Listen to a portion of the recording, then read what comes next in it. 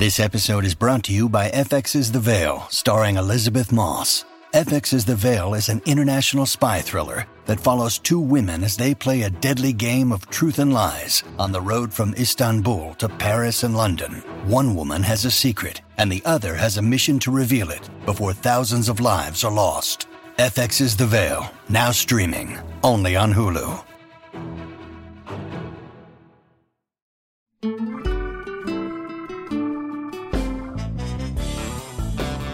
Welcome, everybody, to South Beach Sessions. I'm Mike Ryan, executive producer of this podcast, with help across the board from all the fine people over here at Meadowlark Media. Over the last few weeks and months, we've been really using South Beach Sessions to introduce you to some of the people joining the pirate ship and Meadowlark Media, but returning to our roots this week with a nice biographical interview with a friend of the show, a good friend of the show, Carrot Top, one of the long-standing entertainers out in Las Vegas, a fascinating career in comedy. He's a prop comic. What does that mean? How is that looked upon by his fellow comedians in the stand-up comedy game? We get into all of that. It's a fun, engaging interview with Carrot Top. We hope you enjoy it. Scott, did you know what you wanted to do before FAU, Florida Atlantic, before college? No. When you weren't someone who was a pursuing? Are we already starting? Yes, we've started. We're in it. Okay, good. No, I did not. I did not know. I mean, I wanted. I remember being like 6, 7, 8 years old, and I wanted to be a performer or a comedian, but I didn't have any. I just thought, like, when you're a kid, you're like, hey, I think I'll be an astronaut. Because that's what you want to do, and then you realize, oh, you got to be smart. Oh, I can't do that. So that's kind of like I just fell into this. I went to college and I was telling jokes, like, just jokes, old jokes. And my roommates and all, and since I was a little kid, I was always the leader of the, holding court per se. And so I went to college. It was an open mic night. And my friend, roommate said, hey, you should go to that. And I said, yeah, we should go to that. And he said, no, you should be in it. And I was like, do what? Tell jokes. So I went up there and just told, stock jokes, like I was doing my whole life. And it was great. It killed. It had a great feel to it. And then the next semester came around. There was another one, open mic thing. And they came to me this time and said, hey, you want to do it again? Because it was great. And I said, yeah. And then I thought maybe I'll try to make it more me, like come up with a joke that I wrote. So I came up with all this stuff about the school, about parking and books and teachers that we had, the basketball team and all this stuff. And it killed. It was great. Then I started slowly just kind of doing this. And I went to the Real Deal, like a real comedy club, and went and I had to audition for this woman in West Palm Beach at like 3 p.m. No one in the club. It smelled like vomit and beer. And she said, come on in and, show them what you got. And I was like now? And she's like, yeah. I'm like, but there's no audience. And so I just stood in front of her and I did all my jokes. And she said, there's something about you. You're very charming. There's something about, but your material is very based on like college and stuff. And I said, well, that's why I'm doing it. So when you come to the club, it's going to have to be a little bit more, broad. It's going to have to appeal to a lot more people than just 18, 19-year-olds. I'm fucked because that's not going to work. So I literally went home, and that's when I started coming up with props. And I had one. It was a neighborhood crime watch sign. That was my first joke. I said, I'd hold it up and say, sorry, I'm late. It was in the neighborhood. And it would kill because it was like a new thing, right? Neighborhood crime watch, we're going to watch your house. And I said, you're not even watching your signs. It took me 2 days to unbolt this. So that was my first joke. It was really good. It was clever. It was visual. The woman said, I like that. If you did more of that. So I came up with all these signs. These jokes was about 10 different road signs that everybody has seen, no train horn between certain hours. That's the time you need the horn. You can't see the train coming. So there's always clever things. And that's really how the props kind of slowly got into to being my shtick, I guess you know. Well, let's go back a little bit. When you say wanted to be an astronaut like all kids, well, you wanted to be an astronaut because your dad was an actual rocket scientist, right? Yeah, and I just thought, my dad's there. I can just go. Be an astronaut. So that's the truth, too, seriously. And then, but that's my dad worked at NASA, trained all the astronauts. And as a kid, I didn't really appreciate it as much as I do now. Like, I look back at my dad was a rock star, he really was cool. And as a kid, I just thought, I don't want to go to another launch. I don't want to and now it's, of course, it's amazing. These they're actually bringing it back now with SpaceX. So it's good that this whole area is coming back again. Did they support what you were doing, your parents? Because I can see that it's such an odd, difficult path to take, especially if you're coming from a household where, a rocket scientist, where education is probably being. The weird thing is, Dan, they didn't in the beginning at all. I mean, they were like any parent, probably more concerned that I'm going to go into show business. And my dad, it's not a joke. My dad says, "How are you paying for your car payment?" And I said, "Well, I'm doing, like 2 odd jobs. And I'm also doing comedy, and I pay just the extra little bit." My dad's like, "Comedy? What are you doing for comedy?" I said, "No, I'm doing comedy." And he's like, "You're not funny." And I said, "I know, but I'm doing it." And so he didn't realize at all. I was a very quiet kid. He didn't realize till he came to one of my shows. It was like, where did you come from? Where did this happen? So my dad at the end became a huge fan of mine, really, really supportive. He just didn't understand it. He was, he's an old guy, worked at NASA. It's like, wait, you're a comedian? Then, of course, he'd come to the show and say, "That was great, son." I mean, that was, Did he know that side of his son, though, the performer? No, I don't think so. No, he didn't. I mean, I was, like I said, a really quiet, shy kid. I never cut up around that. I mean, I'd say things funny around the house. Like my mom would, to this day, there was so many things that they used to do. And I put some of them in the show when I was starting. Like she'd give me a glass of milk and I'd say, "Mom, I think this is," I'm like 8 now. I said, "Mom, I think this milk's spoiled." And she'd give me it. And she'd put chocolate syrup in it. And she goes, "Here." "Oh, now it's bad chocolate milk." Like it didn't fix the problem. More of the show now is based on that kind of stuff, family stuff. But when did you break out? Not comedically, just in your personality or your ability to perform. When did I come out? Outside of the shyness. When did you come out of the shyness? I kind of came out of my shyness when I started performing at the college. And then when I got to the comedy clubs and all that, I was way too past being nervous. I mean, you still get nervous. I mean, people always ask me, do I get nervous before a show? And it's not nervous like I'm going to eat it. It's nervous of like just the energy and adrenaline you get before you perform. It's the kind of thing. But Scott, your run has been crazy, right? Comedy doesn't endure this way. 16 years at the Luxor. You've been performing in Vegas longer than anybody. Comics that you came up with have come and gone. The most successful time to be you in terms of late night circuit and just capitalizing on everything was when? And was that the most fun and happy time, or was the fun time and a happy time a different time? I definitely had a ride in the 90s. I had the AT&T commercials that were on every 6 seconds. All this stuff added up to one. I didn't have one particular outlet like a sitcom. I just had all these different things like the AT&T commercial. Although the commercials for AT&T were on for about 3 years and they were very successful, yet people didn't know I was a comedian. They say, "Oh, I'd be at the mall in their town." And they say, "Oh, what are you doing here?" And I said, "I'm doing a show." And they said, "Oh, like a phone show?" And I'm like, "What a phone show? A comedy show." They go, "Oh, well, you're a comedian? I thought you just hawked phones." So it was kind of an interesting time that, they didn't know. A lot of people knew I was a comedian. They followed me. But a lot of people that just saw me on TV were like, "Who's this annoying redheaded chick with the black mustache?" And so as you're coming up as a comic, you're saying you went to props really fast. You realize there's another angle here, and you're going there based on advice and noticing, well, this is a different lane. I don't have to be funnier than everyone else who's funny. I just have to be funnier than the people who are funny with props, correct? We could talk for days on this one, but the prop comedy thing and like magic and props and vaudeville, I was like kind of vaudeville kind of fan, so I liked all that. I like that. I to this day, I don't dance and sing, but I do there's a lot more than just standing there with a microphone. But you have to be as good as those guys, and that's what was always so weird. I never competed with them directly, and I never really cared if they were funnier than me. I just had to make sure I was funny. But they were always threatened by me because I was doing props, and they say, "Oh, it's easier to get laughs with props." And I used to say to my friends, "Okay, then build one, make one, come up with your own prop joke, and do it, and tell me how easy it is." And they never could. They were like, "Shit, this is hard." I'm like, "Yeah, well, it's just different. It's not hard. It's just what I do, and so you do what you do."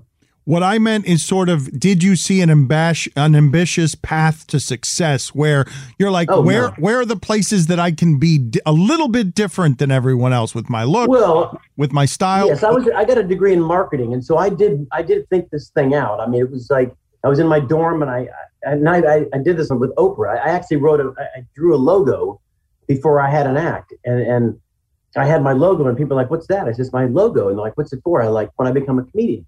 "But you don't have an act." And I said, "I know, but the hard part's over. I got the logo." So I thought, being a marketing guy, when you go to a class and they're doing like show and tell, and they're holding up Tide boxes and saying, "What's different about that?" Your attention span is so much more in tune because you're looking at things and listening to things. So I kind of thought that was stand-up comedy. I thought, hey, you go into a club and these people are drunk, they're not listening, but they're going to have to watch me because I've got shit for them to see. So I did think about it. And then the marketing aspect of it as well with Carrot Top, I put it behind me in my trunk lid. So the whole night when I'm up there, Carrot Top was being seen all night long. So when they left the club, they would say, "Who'd you see?" "Oh, we saw Carrot Top," because they saw the name and they saw the props, they saw the hair.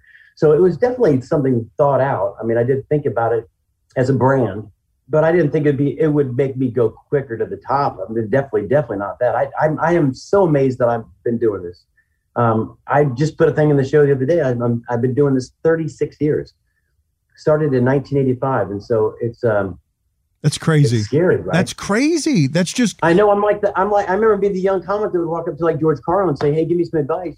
And now I'm the old fart that kids are calling me saying, "Hey, give me some advice." What did success look like to you back then? When you dreamt of it or imagined it, you're at FAU, you're doing stand-up night or whatever it is you choose. I'm going to choose this full bore as a career path. You imagine success looking like what? I don't know what it would have looked like or what it felt like, but I do remember the first time that I was on, I know the first time I got recognized. I was doing like, TV stuff, and I went down the beach over Cocoa, and I literally got on the beach and I started walking, and someone said, "Hey, are you that Carrot Top guy?" And I was like, "Yeah." We saw you on, it was on a like Fox TV, whatever. "We saw you on TV last week. Oh my God, it was great." And they knew my act, and I was like, "That's weird." And it happened started happening a lot. So that part of it was kind of, and the very first time you get recognized, it's like, oh, that's cool. And then now it's always cool. It's always nice when people say, "Hey, we get a picture." Blah, blah, blah. And you never lose that excitement of people wanting to say hi to you. I don't. First thing people say to me is, "Oh, that must suck." Like I was out yesterday having lunch and someone walked up, people were walking over me, and the guy that must suck being you. And I'm like, no, I love it. If I didn't want that, I'd stay home. I mean, And you wouldn't look the way you do, and it's flattering every time. It's flattering. Absolutely. I mean, that's the whole reason you get into this is for people to say, "Hey, I love your work," or "Oh, I hate your work." You get that too. Was there a second place to the name and logo on Carrot Top? Like, what's the story that could have been told on the failed name that you almost chose, but you went with Carrot Top? I should have had an answer for this one. That would have been great. Something like Sphincter Smackin' something. Yeah, no. I went with Carrot Top full blown, and I used to say that too as a blessing and a curse, because when I started using it, and I went to a club in Orlando, they were like, "What, Carrot Top was it?" Yeah, and then I became Carrot Top, and then I'm like, dang, now I'm Carrot Top. Like I could have picked a cooler name, probably. Are there any? Queen Latifah was taken, so I couldn't think that. Are there any ways that being Carrot Top is a prison, that you're typecast, that you have to be this one character, even though you love it, that this is the character you've been over 36 years, and it's what people expect? I think you just answered that question. Yes, absolutely. I'm probably the most typecast person in the entire world, literally. And I've said it to some big time directors too. I had a meeting with Joel Schumacher, and I said to him, he loved me. He was like, "Dude, there's more deep to you. You know what I mean? Like you're like deep. It's not silly. It's deep." And I said, "Yes, thank you, Joel." He said, "I'll put you in something crazy where you're at your shirt off and you're like shooting people and it's like crazy." And so every comic, I think, wants that. I mean, every comic is known for being silly and goofy, but deep down, we're really mean souls. You've wanted to be portrayed differently? What was the role? Were you up for a Joker role or something? Were you auditioning? Yeah, I was part of one of the bad guys in Batman. Actually, I wasn't even up for it. I got it, and then I never got shot to do it. So, but there's been other parts. There's been other roles. A friend of Nicolas Cage is a buddy of mine. He's got a movie and he's one of those people who's like, "Dude, you got to do this part, man. Okay, bro." So he wants me to be his like brother in this movie, and he wants me to be crazy. And Scott, you have to tell me some Nicolas Cage stories, just because we're obsessed by him around here. Mike Ryan, everyone's obsessed with Nicolas Cage. He's an icon. I know, but also we love to tell the story of the time that you broke up a morning fight between, or not, you were in the middle of the Nicolas Cage. Was it Vince Neil? I definitely didn't break it up. Thank God I didn't break it up. They went that way and I went that way. You were there though. It was a morning. I was there. Yeah, we had lunch. Yeah. That's fine. We don't have to get into the gossip of that. You've never wanted to talk about that, but that's fine. I don't need That's because I'm under law not to. Okay, I didn't realize there are legal ramifications to have been in the middle of the Vince Neil, Nicolas Cage. Not really. Well, no, not really me. I really wasn't. I was there at lunch, but I wasn't there for the thing. So I didn't see it until I got home on the news, and then I went, "Oh crap, that's what happened when I left." Can you at least talk about the electric blue suit that Nicolas Cage was wearing before or while in the middle? He always wears that. He's like, people in me, how come you always have striped shirts? He always has blue, purple, yellow, green jackets. Yeah. Well, go ahead and give me do you have a Nicolas Cage story, or now are we getting to privacy? It's okay. If you're not comfortable, I know you have all of these celebrity stories because you've got this great Vegas life and people come up to wherever it is you are and spend time with you. I'm not interested in the gossip, I am interested in the gossip of that, but if you don't want to talk about any of that, it's fine. You just need to tell me so I don't keep bothering you with Nicolas Cage questions. He's a private guy. He wouldn't want me talking about it. But I can talk about Roger Taylor from Queen, the drummer. Okay. I mean, that kind of story is like epic because they come to the show, they say Roger Taylor's coming, and I'm thinking, who the hell's Roger? I know Roger Taylor I know is the drummer from Queen, and I know he's not coming to my show. And all of a sudden, security walks back like royalty. They come back in their jackets and they smell like London, and they're like, "Hello, Scott." And I'm like, holy crap. I mean, and they come to the show, and they couldn't have been nicer people. To this day, we're best friends. He'll call me and say, "Scott, what's the joke we got now on the masks?" So we became really best friends in a sense. And I went over to London, and people say, "You can stay at my house." I'm not going to stay at his house. But I would say, "Thank you for that." So he said, "No, I insist you come to stay at the house, right?" So I'm with my girlfriend at the time, and I said, "It's not going to be a house. It's going to be a castle, probably." She's like, "Oh yeah, it'll be a castle. You're a moron." I said, "It's Queen. Like, they should understand. It's like the Rolling Stones, Queen. I mean, there's not that many royalties, right? Especially over there." So sure enough, I take a bet. I said, "Bet it's a castle." So he's okay, make stupid bet. So we're driving there, and a driver's driving me. I'm not driving, please. But they drive me there, and we pull up, and sure enough, it's a castle. I mean, like a full-blown, like Downton Abbey. And I'm like, oh my God. And of course, she looks at me like, who is this? I'm like, it's Queen. She still doesn't get it. So we go in, we have a beautiful lunch, and they spend all day. It was my birthday. So they spent all day with me. We cooked. They had a chef cook for us. Anyway, he says, we had to go back to London. They were going to meet us at dinner at my hotel. So I said, I'm going to go back. He said, before you go, you want to see my studio? And I said, and my girlfriend was like, can we go now? And I said, you can't say no to this, right? So we go, this is all true. We go up to the studio, which is as big as the whole top of the castle is his studio. And it's got every drum set from every tour. I mean, like Live Aid. And it gives you chills just standing in front of it, right? All the Freddie stuff, everything, right? And I'm like, wow, all the gold records. And my girlfriend says, well, you really like drums, huh? Like, do you know he's the drum? Like, why would you even say that? And thank God he's deaf. So he's like, what's that, darling? I said, she loves your drums. Like, oh, yeah. You are the drummer from, You fit, though, in that. What do you do, pottery? Yeah. You fit in that world, though. Rock stars like you. You like rock stars. They must appreciate that you've chosen your own path, that you're unique looking, that you're always some version of yourself publicly. Because when we went to go see Guns N' Roses and Green Day, I saw the way Green Day was behaving around you. These people think of you as a little bit rock and roll, correct? Yes. I think I've always been a little bit rock and roll. I mean, that's, the show itself is very rock and roll. The strobe lights, all the way from day one. I remember the clubs that wouldn't book me because I was different, and they hated. I mean, the people loved it, but the club comics and the owner would be like, I'd set up and I'd have my smoke machines and my fog machines and my strobe lights. I even had snow machines, right, and leaf blowers. And the guy was like, "What the F?" I'm like, "You haven't seen the show yet." So when he sees the show, he's like, "Oh my God, it all makes sense now." Like, there was a hurricane joke. I had my foot pedal and I hit the air, my hair would fly, and I'm like, we're live outside the, hurricane bit, whatever. And then we'd have rock and roll. Then it ends on Michael Jackson, the blower and the strobe lights. I used to do a joke in slow motion with the strobe lights, and it killed. So then it made sense once they saw it. My team is one win away, and I'll tell you exactly what I'm going to do to celebrate once they get past this series. I'm going to go to my fridge and I'm going to get myself an ice cold can of Miller Lite. A lot's changed over the years, but one thing that hasn't, the great taste of Miller Lite. Another thing that hasn't changed is that it's less filling. So what is the best thing about the original light beer? Miller Lite sparked this debate in 1975, and it still hasn't been settled. You see, Miller Lite keeps it simple. Undebatable quality, great taste, and only 96 calories.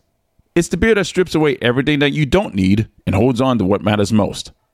A light beer that tastes like beer, less filling, and only 96 calories. The original light beer since 1975. You don't have to choose what's best. Miller Lite has great taste and is less filling. Tastes like Miller Time. To get Miller Lite delivered right at your door, visit MillerLite.com/beach, BEACH. Or you can get it pretty much anywhere that sells beer. Celebrate responsibly. Miller Brewing Company, Milwaukee, Wisconsin. 96 calories per 12 ounces. Fewer calories and carbs than premium regular beer. I know we've talked about portions of this before, but I remember in the Comedy Central roast, they were roasting Flavor Flav, and then people, they loved picking on you. Yes, I remember being there. Is it that they view prop comics as trying too hard? I mean, you spoke earlier to the idea of like, well, that's cheating. You're doing it that way. And then you point out to them, well, no, try it my way and see if it's not hard. What is happening there where the comedians... The roast, they weren't particularly picking on my act as much as they were just picking on me. So that's fine. They didn't poke fun at the fact that I did props. They just said, like one comic, Gerald or whoever it was, said, hey, we stop at the plastic surgery. And I thought that was hilarious because I'm saying, I'm sorry I look good. I'm sorry I take care of myself. I'm sorry I look good. But plastic surgery, what is wrong with it? What if people lost their minds? I mean, Kenny Rogers, yes, I think might have had some work done. But my crew and I always think it's funny. Like, if I had plastic surgery, would I not look better or worse? That part was kind of funny because that started, if you Google Carrot Top, it'll come up with plastic surgery because that one guy said it. Whenever people say things, it's there for life. Why don't they have Carrot Top big cock? See, if someone said I had a big cock, you Google Carrot Top and big cock with them.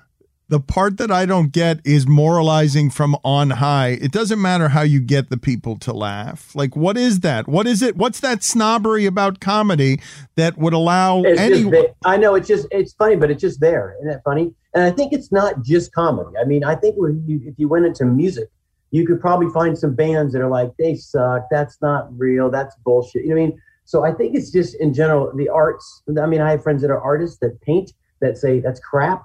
I don't even think it's just, I think it's everything. I mean, radio shows, honestly, you probably say that's a waste of airtime. That show that, the one, it's a waste of time. So I think it's that in any art form.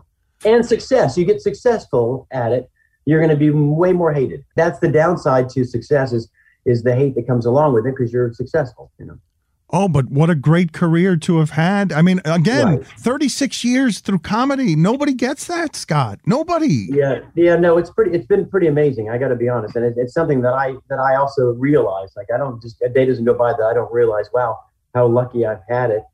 And I do tell young comics though, like, cause now I'm the one giving advice because they say, how come you've had such a long career? And there's no answer to that except it's definitely been blessed with some luck.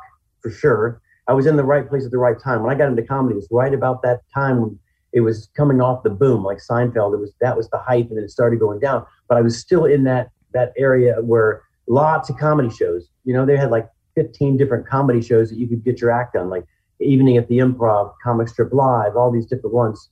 Then if you were lucky enough to get on the Tonight Show, and like I got to be like Regis. Now Regis and Kathy Lee was such a different element because it's such a different audience. I mean, I would go do my act at a college, and then the next morning I'd go to do it on Regis. And they're like, you can't do a bong joke on Regis and Kathy Lee. So I used to write specifically for that show. I would call it Regis joke. It's a Regis joke. And a lot of times it wouldn't even make it in the show. It was just strictly made for that TV show, for that age group, because they're like 70, 80-year-old women. So it was always an awesome challenge. But that was like going broad, right? It was like, the comedy clubs are one thing. Now you're on Regis and Kathy Lee, so the kids that would watch me at their college, now their parents are watching me, and their grandparents are watching me. So it kind of started getting all age groups. That's when it kind of got cool. I know for sure I got lucky just doing what I do and loving what I do. I love doing the props. I mean, that's what makes it fun. And working at it. I mean, I if you get on my Instagram right now, the last 4 or 5 clips that I've showed are brand new bits that are based on like the Queen and Lady Gaga's dog's missing and Biden's speech. I mean, I just did it. I mean, so that you got to keep writing. That's the key too. When people come to your show and they go, wow, he had a Biden speech joke. What advice would you go back and give yourself in your 20s that you now have because you've been at this so long? Like, what do you wish? Well, you know what? I always think the good answer to that one too, I think. There's not a lot that I would have changed as far as how I went about it. I think the only thing that I would have done differently, however, maybe wouldn't have done any difference if when I was living in LA, I should have maybe spent a lot more time living there and maybe doing acting classes and maybe would have got a more which is when you're there, that's when they see you and you're like, hey, you want to be in this, want to be in that? And I was always on the road. I was always doing, 240 shows a year while everybody else was in LA doing clubs and auditioning and stuff. I was like, no, I'm gonna make money. I wouldn't have done it completely different. I might have done a little more time in LA to get myself exposure to those markets, but then I wouldn't have had what I had now with the road. So, and I live in Florida. People are like, why would you live in Florida and not live in LA? And I was just like, I'm a Florida guy. I work so hard on the road. When I come home, I want to get on my boat and float on the lake. And that maybe be part of what made my success, because I did kind of enjoy a little bit of relaxing too, and not being stuck in LA in that rut the whole time trying to find a gig. Can you explain how hard and sad and lonely the road is, even as you're chasing those laughs across the country? Yeah, just listen to a country song. Hell, they say it best. I'm lucky, lucky, because I have this crew, right? So I built this show where I have to have people around me, in a sense. So when I first started doing comedy, just me and my little suitcase props, it was very lonely. I mean, I was all by myself in the car driving to the next gig every day, but it was still fun. I think back, I remember listening to the Black Crowes, and that's when I got involved in radio, by the way. That's the first time I really got into talk radio, is because I was driving and you can only listen to music for so many hours, right? And you want to hear people talk, and I used to love radio. So I started listening to radio all the time. Neil Rogers. I remember Neil Rogers is he dead? Yes, he passed away, but yes, he was groundbreaking in that regard. So yes, you were at FAU and you were listening to Neil Rogers. Oh my God. I used to go, I literally was addicted to that guy and that show. And I would go, and he finally started having remotes where he would go and meet you. And I remember going and I went, oh my God, to me to say the face doesn't match the radio, whatever. It was unbelievable. I'm like, that's Neil Rogers? Like what? But he was, I'm telling you, that guy was brilliant. And you say groundbreaking. I mean, he really, right? When he went over to FM Zeta, whatever it was, right? It was like huge, and he was so funny, and he was so raw, and he would say, well, I remember for all the gay stuff he'd say, I'm thinking, is he really, or is that just part of the act? Because he was so like, who says this? Brilliant. And that's unfortunate he had passed. In fact, I tried looking him up one time to see just if he was still alive or whatever. But yeah, it was anyway, it was a great time. I used to love listening to that.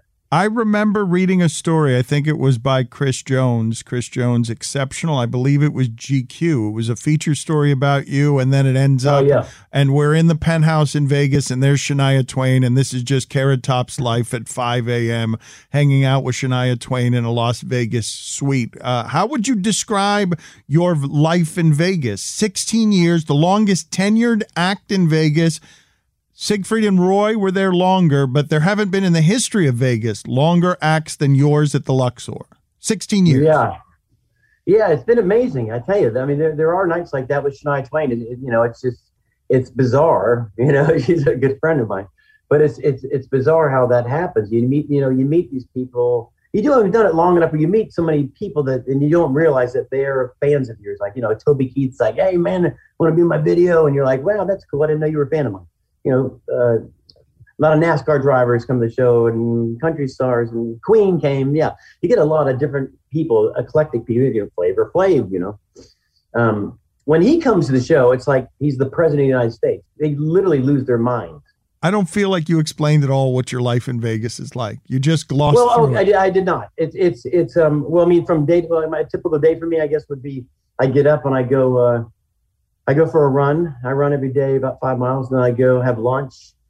And that's when I kind of get my head. I'll have a glass of wine. I'll kind of get my head. Even though I've done the show a zillion years, you still kind of write new jokes, come up with some ideas, watch things that you might see you want to put in that day, or things that I thought of the night prior. And then I call my guy and say, hey, make a slide, make a Biden thing, come across the thing. And then we usually go to the gym for it used to be an hour. Now it's like 30 minutes, just a little quick workout. And then we go in and, because since we've been off for a year, we've been going in and rehearsing a lot and doing sound checks, which I probably should have been doing all these years. And then it's showtime. And then I get done and I take my dog with me. And then after we go home and watch TV, and it turns all over again. And then there's nights like with Shania Twain or Vince Neil and that kind of stuff. There's always those days mixed in. How did it all come to be, though? How did the deal in Vegas come to be? How did the Luxor come to be? What was it? A lot of difficulty in choosing, okay, this is the life I'm going to choose? How long did you think you were choosing it for? Yeah, I turned it down originally because I was doing the road shows, and I would come in and do Vegas. I was at the MGM Grand at the time, and I would do like a couple weeks at a time and then go back on the road and then come back 3 months later and do a couple weeks, kind of a in and out residency. Which is what now they call them all residencies. You could have 1 week booked there, and they go, "Oh, he has a residency." So bullshit. So residency is what I do, 250 days a year. So I was doing that, and then David Copperfield was working. It was unreal. The room that I was working in, I would split with David Copperfield, George Carlin, Tom Jones. I mean, it was unreal. The company, Lily Tomlin would come. It was just crazy, right? And there's some fun. Go to dinner with Tom Jones. That's fun, by the way. Oh, yeah, tell me more. See, give me the Tom Jones. He'll talk in third person. He'll say, "Tommy's going to have a beer now." Seriously, he said, "I think Tommy's going to go for a smoke, and Tommy's going to come back." And I go, who are you then? He's like, "What?" I said, "Where's Tommy?" I would fuck with him all the time. But anyway, so I was doing that thing for a while, for about 10 years. And then one day, David Copperfield wanted to have the room full time for a full residency. So they came to me, and I went to the newspaper and I made a joke. I said, "Why did you leave the MGM Grand?" I said, "Because David Copperfield made me disappear." And of course, he called me the next day and said, "Well, I didn't make you disappear." I said, "It's a joke." It's a joke. It's a joke. You didn't really physically make me, but you, in a sense, made me disappear. So he says, "No, I didn't do it." I said, "It doesn't matter. So the Luxor had called, or my management actually looked around to find a room. And luckily, it was an MGM Grand property right across the street. And it was a showroom that was available. And we looked at it, and it was like, cool. It's like this, you've been to it. So it's like this really cool atrium, like, stadium seating, as opposed to booths and stuff, which I hated because people would be eating and just sleeping. And, it's not a show kind of feel. So I was excited. I said, "Oh, this would be great. It's like an actual showroom." So we took it reluctantly. I said, "I'll just do a couple months there." And then they offered me a year, and I said no. And then they came back and they said, "How about 3 years?" And I said, "Well, if I didn't want to do 1, why do I want to do 3?" And then my management's like, "This is a good deal. You really should think this." And I said, "I don't want to be a desk job. I don't want to come in 9 to 5 every day. I want to be on the road. I'm a road guy. I want to be on my tour bus. I want to be, truck stops. That's what I do." And they finally said, "Give it a shot. Try it. You might like." I talked to a lot of friends that were residencies there, and they said, "Oh, dude, you go home. It's the best gig in the world." So I took it.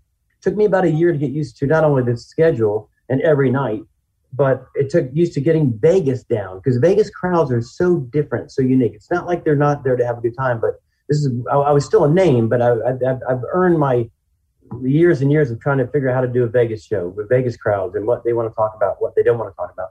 So it took about 3 years to get that down, and then they extended me for another 5, and then another 5, and now we have another 5. What was the reluctance? I think just not knowing that I would want to do a show every night in the same room. And the fact that I didn't really particularly enjoy performing in Vegas prior to that. It was always just a weird, I don't know. It was a weird, we'd always say, "Oh shit, now I got to go to Vegas. We got to do 2 weeks of Vegas." And it was just hard. And one day, literally one day it clicked, and I said, "I know how to do a show in Vegas now." And I don't know how it happened, but I did. I got the mindset right, and I got the show tuned to a Vegas kind of thing. And then the interesting part after that, it was such a Vegas show. They take me on the road, send me to these theaters in, Schenectady, whatever. And I'm like, I gotta take my act and go back to what I used to do on the road. So it's always a working process. It's not like you just have a generic show and you just go do it somewhere, So I get offers, and I'm like, sometimes I don't take them because I know my show's not ready for that particular venue. I don't have a fluency. I don't know that the audience does either in the language that you're speaking right now. What are you talking about in terms of the specifics of sculpting something to a Vegas audience? Because this is something that you have an expertise in because you've done it, but I don't know what you're talking about. I don't even know if I do, but I'm not being serious here. I think that for all the years that I've worked Vegas, and we still sometimes say it. Why is Vegas so different than, let's say, doing a show downtown Miami? I don't know. I think the people that come to Vegas, it's the family. It's like, believe it or not, it's very family oriented too, which is weird. So you have families and babies, but then you also have the young people from LA coming, and you have hipsters coming. You have this. it's a cluster of all kinds of people from Idaho, people from Iowa, and so they're red states and blue states all mixed in to this crowd. Whereas when I go to a college back in the day, it was one specific kind of audience, one specific kind of crowd. Even going to do a show at the Hard Rock here in Orlando, it would be still a specific audience, maybe locals, maybe. So Vegas is just a eclectic grouping of people. And so I try to get the show as tight as I can, get all the fat out of it, get right to the band quick too. They don't have, the attention span is zilch now. So I'll have bits that I'll say to my guys after. I said, let's just get rid of that one section because it just takes so much out of them for them to watch. For instance, one on my Instagram I just posted was how quick Biden. I said, Biden's not the quickest president we have. I mean, they said smart. I'm saying quick, just quick, right? So remember George W. Bush when they threw the shoe at him, remember? Yes. So I showed the clip on the big screen, and everybody loves it because it's real, right? If they don't remember it, now they're seeing it. So there's a shoe being thrown, and George Bush dodges it, and then a second shoe comes in, and like, fuck. I said, look at that. Now, could you imagine Biden up there? And there's the picture of Biden with a shoe just wedged in his face. Then I used to do it in slow motion, right? So the slow motion just was so like, they already saw it. They don't need to, it was funny, but showing it in slow motion took an extra minute that would get him right back. So I got to keep the bam on to the next Kamala Harris joke. That's my joke. You played the song. How do you say your name again? Kamala. Yeah. So that's part of the answer to that is just trying to tighten it up. And also the kind of specific jokes, like I don't do political, that's about as political as I get because you got people, they don't want to talk politics. And I don't blame them. They want to come see my show. So I don't get into it. I keep it lighthearted, more dick jokes, You ready? Showtime. On May 3rd, summer starts with The Fall Guy. Let's do it later. Let's drink a spicy margarita. Make some bad decisions. Yes. Audiences are falling in love with the most entertaining film of the year. Fall Guy. Fall Guy? Fall Guy. That's what the poster said. See Ryan Gosling and Emily Blunt in the movie critics say exists to make you happy. Trying to make it out? Nope. Because I don't either. It's not what I'm into right now. What are you into? Talking. Yeah. The Fall Guy. Only in theaters May 3rd. Rated PG-13. Do you look at comedians who are complaining about the present climate and say, oh, shut up, or evolve your comedy? Or they're right to be scared of every corner and crevice of a comedy landscape that's changing? Well, I think comedians in general should be worried about it. I mean, I think that's one thing that's changed in my illustrious career is exactly that. I mean, I'm not making this up. I can go through jokes that I used to do in my show for years, and not just at my show. I'm talking on network television that I would be thrown out right now if I did. And that's just the nature of how we're changing as a culture and a society and how what's accepted. But I'm telling you, there's such a thing. I mean, it's happening. And with comedy, it's scary because our job is to poke fun and to make fun. That's what we're here for, is the satire of making fun of things that maybe shouldn't be funny. That's what makes it funny. Comedy is, and I say it some nights, almost every night. One part of the show, I go, oh, I do it. Oh, I know it was. There's a country song where it says, tequila makes your clothes fall off, right? And I said, I did not know that. I knew ether did. I didn't know tequila, right? And it gets a laugh. And everybody goes, ooh. And I go, no, I remember the guy who told me. And a picture of Bill Cosby comes up and the song plays. Now, that used to kill. Now, this last couple months, not so much. And then I stop and I go, comedy's hard. Remember the days you could do that? So I still do a little bit like that. I'll address it to the crowd too. I'll say, man, comedy used to be so much fun. And then they start feeling like, oh, you're right. Yeah, let's start laughing again. So I do it in a nice way, just to kind of let them know that, it is kind of changing. I've always marveled at how small the world is. So few of you choose this path. It's dangerous. A lot of people say that what you do for a living in entertainment is the hardest thing, getting on a stage and making people laugh.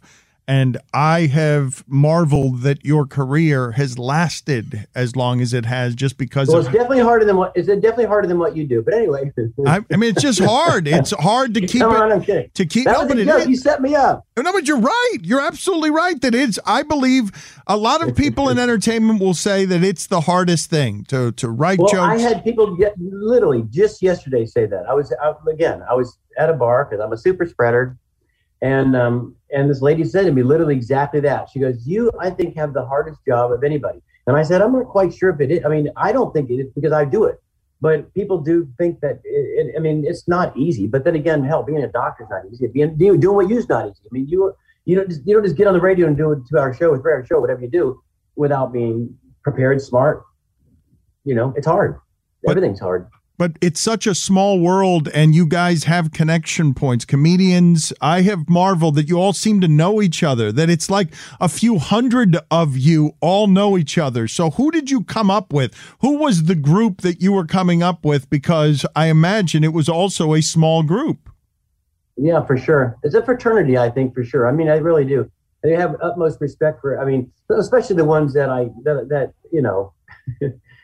whatever. I mean, I know a few that aren't so friendly with me, but most are. Not 99%. Even the one that I've had a spat with, we're like best friends now. Who was that? Tell us that story. You had a famous beef. I didn't know you had it was Dennis Miller. I opened for him at Wake Forest University, I mean, literally when I had like 5 props, right? So I had nothing, and they wanted me to do 15 minutes, and I said I can't do 15 minutes. They said, "Well, do as long as you can." I said, "Okay." So I think I had about 15 minutes, but I said, that's it. If he shows up late, I'm fucked, right? So I get up there and I'm maybe 3 minutes in, and I'm killing, like right now. And I get to this prop, and I look over, and there's Dennis Miller on the side of the stage with the guy that booked me. And Dennis is standing there like watching me, but his hands like this. And the guy says this. With his arms crossed, he's wrapping you up. Somebody's wrapping you up. Well, he's wrapping up, right? Pretty much everywhere, except that or a hurricane's coming. So I go, so I picked my favorite prop that I close on. It was this paper cups and string phone joke. I do it. Hey, conference calling. Then I go to pick up my stuff, and they go, ladies and gentlemen, he walked out. They didn't mention him. He just walked out, and he says, leave your shit. So I'm like, oh, okay. So seriously. So I left it all on the stage, and I went in the back of the theater, and I watched, because I was like, this is so exciting. It's Dennis Miller, like first celebrity, big celebrity I'm working with, and he wasn't doing well, and he didn't feel well, and he kept looking at his notes, and he kept making fun of in a mean way, not like in a nice way. And finally, he kept saying, "Does anyone know the score of the Braves game?" And they were like, boo, like, you're supposed to be putting on a show, and all he cared about is baseball game. So get done. And he takes what happened. So he picks up one of my props. It was a car that was shaped like a ramp. I remember this too. It was a car that was shaped like a ramp. So if he had a head-on collision, you just jump the car, right? Some stupid joke. And he picked it up like this, and he went, I hope that was funny. And he threw it down, and the whole crowd turned on him because he threw my prop down from, right? Instead of laying it down, he went, hope it was funny. And they all were like, it was funny. And he threw it down, and he went, hey, take it easy. Hey, I like the topper. He called me the topper. Show's over. I go down to say hi to him, and he wouldn't say hi to me. He wouldn't meet me, and da-da-da. So anyway, then he has a show on HBO or whatever, and he kept fucking ripping on me, like always. Like every week would be a Carrot Top rip, right? Finally, Margaret Cho's on there one time. She says, why do you not like Carrot Top? He's such a sweet guy. And he says, I'll tell you why. And he tells his whole story. He claims that I went long. And I'm like, I'm like pulling my hair out. I'm like, oh my God. So I finally get to meet Dennis Miller in person in LA, just at a hotel I'm staying at. Doors open, ding. And he goes, I go, Dennis. And he goes, yeah, Topper. I said, well, you got a second? And he goes, no, I don't. I said, well, you're going to have to give me a second. Because the story. And I go, you went long. I said, I didn't have the capability of going long. I had like 4 jokes. And he goes, well, you went long. Anyway, finally, David Spade came by one time, and he was with him. And I said, David, I'm talking to David. And he goes, yeah, this one doesn't know how to do his time. I said, David, would you please tell him that I don't. And then finally he said, all right, truce, peace, right. Ends with this.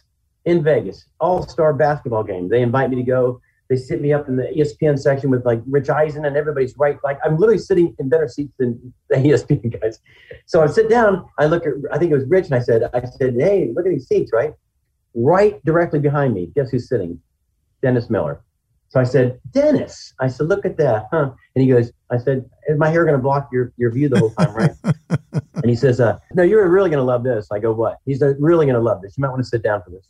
I said, what? He said, sit down. I sit down in my seat. He goes, my son is your biggest fan. I said, oh, that hurts you so much, doesn't it? He goes, yeah. It's like salt in the fucking wound. He goes, yeah, I know, it really does. It destroys me. But his son was like, Can I meet you? You are such a sweet dude, though. This is something I was talking about the other day with some friends of mine, Scott. The idea of comedy when you reach a place of success that it doesn't actually bring you joy and you're sort of dried up. Bill Maher feels a little like this to me. Such smart people, clearly clever, clearly good at what they do, the sculpted craft, but don't seem to get much joy out of it. Dennis Miller always struck me as that. Super smart, probably smarter than most of the people doing it, very good at the craft of it, but didn't seem to enjoy that much just what was happening around his comedy, not just squeezing the laughter out of it, but not sort of allowing the joy. You seem to do it because you enjoy people laughing. You're a kind person. You enjoy being the person who made them laugh. It's a simple enough transaction for you, and I think it's been lubricant for you spiritually over almost 4 decades. Well, maybe I did take enough acting lessons then. No, I got to be honest. I am one of the only people that actually, not only, I am a very rare one that does enjoy it. I love doing my shows. I mean, I was off for an entire year. We just went back 3 weeks ago, and I got to tell you, it was like, there's nothing like sitting here in my boat in Florida, but you get back on stage and you're in your element, you're writing jokes and you're doing, it's the most incredible feeling in the world. It was almost like, people get, a loss of the joke I would say was you lose your sense of taste and smell, and I said I lost my sense of purpose because I would go do nothing all day long. I mean, yeah, it'd be fun to a degree, but there wasn't I couldn't enjoy it so much because I didn't know the future. I didn't know if this was it. I didn't know if I had a good run, and entertainment for the most part is over. I mean, that's kind of, in a sense, I was a little scared after about almost a year. I was like, I might not be ever going on stage again. The reality of that kind of struck me. So even more now, enjoy it. Now I'm back even more. I'm saying now, even before, I'm really enjoying the moment being up there and every laugh and every little moment, And you got to. That's what you work so hard to get here. Why would you not enjoy the moment? Did I hear you correctly, though? Did you say that most comedians don't? Do you think most comedians... I say not. Well, yeah, most. I would say most of my friends, I won't name names, but they're all pretty much, the old joke was you went up there, you got your check, right? How was your show tonight? Well, I was up there, wasn't I? I got paid. That's not my thing ever. In fact, I'm one of the most famously known for not picking up my paychecks back in the comedy club days. I would go perform and get back in my truck and go to the next gig, and the club would go, "You didn't get your check." I'm like, that happened more than a dozen times, and people they would always say that. He never even picked up his check. And it wasn't that I didn't need the money, trust me. I just wasn't thinking about getting paid. I was just like, I got to do a show. So now I pick up the money. Do you have any theories on where that misery comes from? Like, it's counterintuitive, right? I understand that. I don't know where it comes from. I don't know where it comes from. And you're absolutely correct. I mean, the whole point of it, I'm thinking back when I would literally back to what I was telling I'm in my dorm room trying to come up with an act. I think now when I'm up there doing my thing in this big, I think about that. I actually go, wow, look at this. Look where I am. So I enjoy every moment of it. I mean, even, it's funny. We had, every comic has a show that just lays there flat, for some strange reason, whether it's you or whether it be the audience or it's a full moon or whatever you want to blame it on. There is such a thing as having just a flat audience. I mean, we just had one a couple of weeks ago when I first got back. Their first 3 were amazing. Then we had a Thursday night we did the same thing, came out boom, and they weren't as receptive. And at the end, more people stood than they did the show that was good. So there's always that too. You gotta just enjoy it regardless if they're not really that into it. My thing I always like doing, kind of art in a sense, is taking I call it like a 4 and turning it into a 9 or a 10, right? But you never want to have a 10 and turn it into a 4. So that's when you start losing your self-confidence and you're up there and they came out, they were really good, and all of a sudden they're not good. That's when you start getting panicky and start going, oh my God, I lost them. Where are they? So I always use the analogy of anything, just for throwing it out there. Let's say a NASCAR race, you're 4 laps down and that guy ends up winning the race because he didn't give up. I tell my crew not like the other night, I said, you know what, we were 4 laps down, but you know what, we ended up on the lead lap. We didn't win the race, but we ended up on the lead lap. So because you stayed with it. So that's hard to do though. I mean, that's taken 36 years to have that mentality to do that and not give up, keep going until you get them all laughing. So I don't know. Sometimes it works. Sometimes it doesn't still, but if you have a good time, you won't have a horrible night. You'll come up and say, hey, I did the best I could, right? And they're like, yeah. I'm like, it wasn't us tonight. That's it. I want to play for you some sound from Bob Saget talking about his saddest experience ever in a comedy club. I don't believe you're going to be able to top it, but I want you to go through your files in your head to see if you can say anything that comes close to the sadness that Bob Saget felt when he experienced this. We were 3 comedians doing this gig at the strip club, and and Kevin Nealon and I went to go look at Mount McKinley like 2 guys would do, like 2 bros. And the other guy, the other comic, was just in the trailer with the strippers all weekend. So, I'm on. They're going to introduce me, and there's a stripper on stage, and she had pie pans over her chest, 2 pie pans, and then another one lower in her lower region, with matches, literally just matches, paper matches, Scotch tape to the pie pans, and then she lights them, not even sparklers, just matches. Lights them. She lights the top pie pans and she lights the bottom pie pans, and then she blows herself out, and then literally blows herself out and goes, "Ladies and gentlemen, Bob Saget."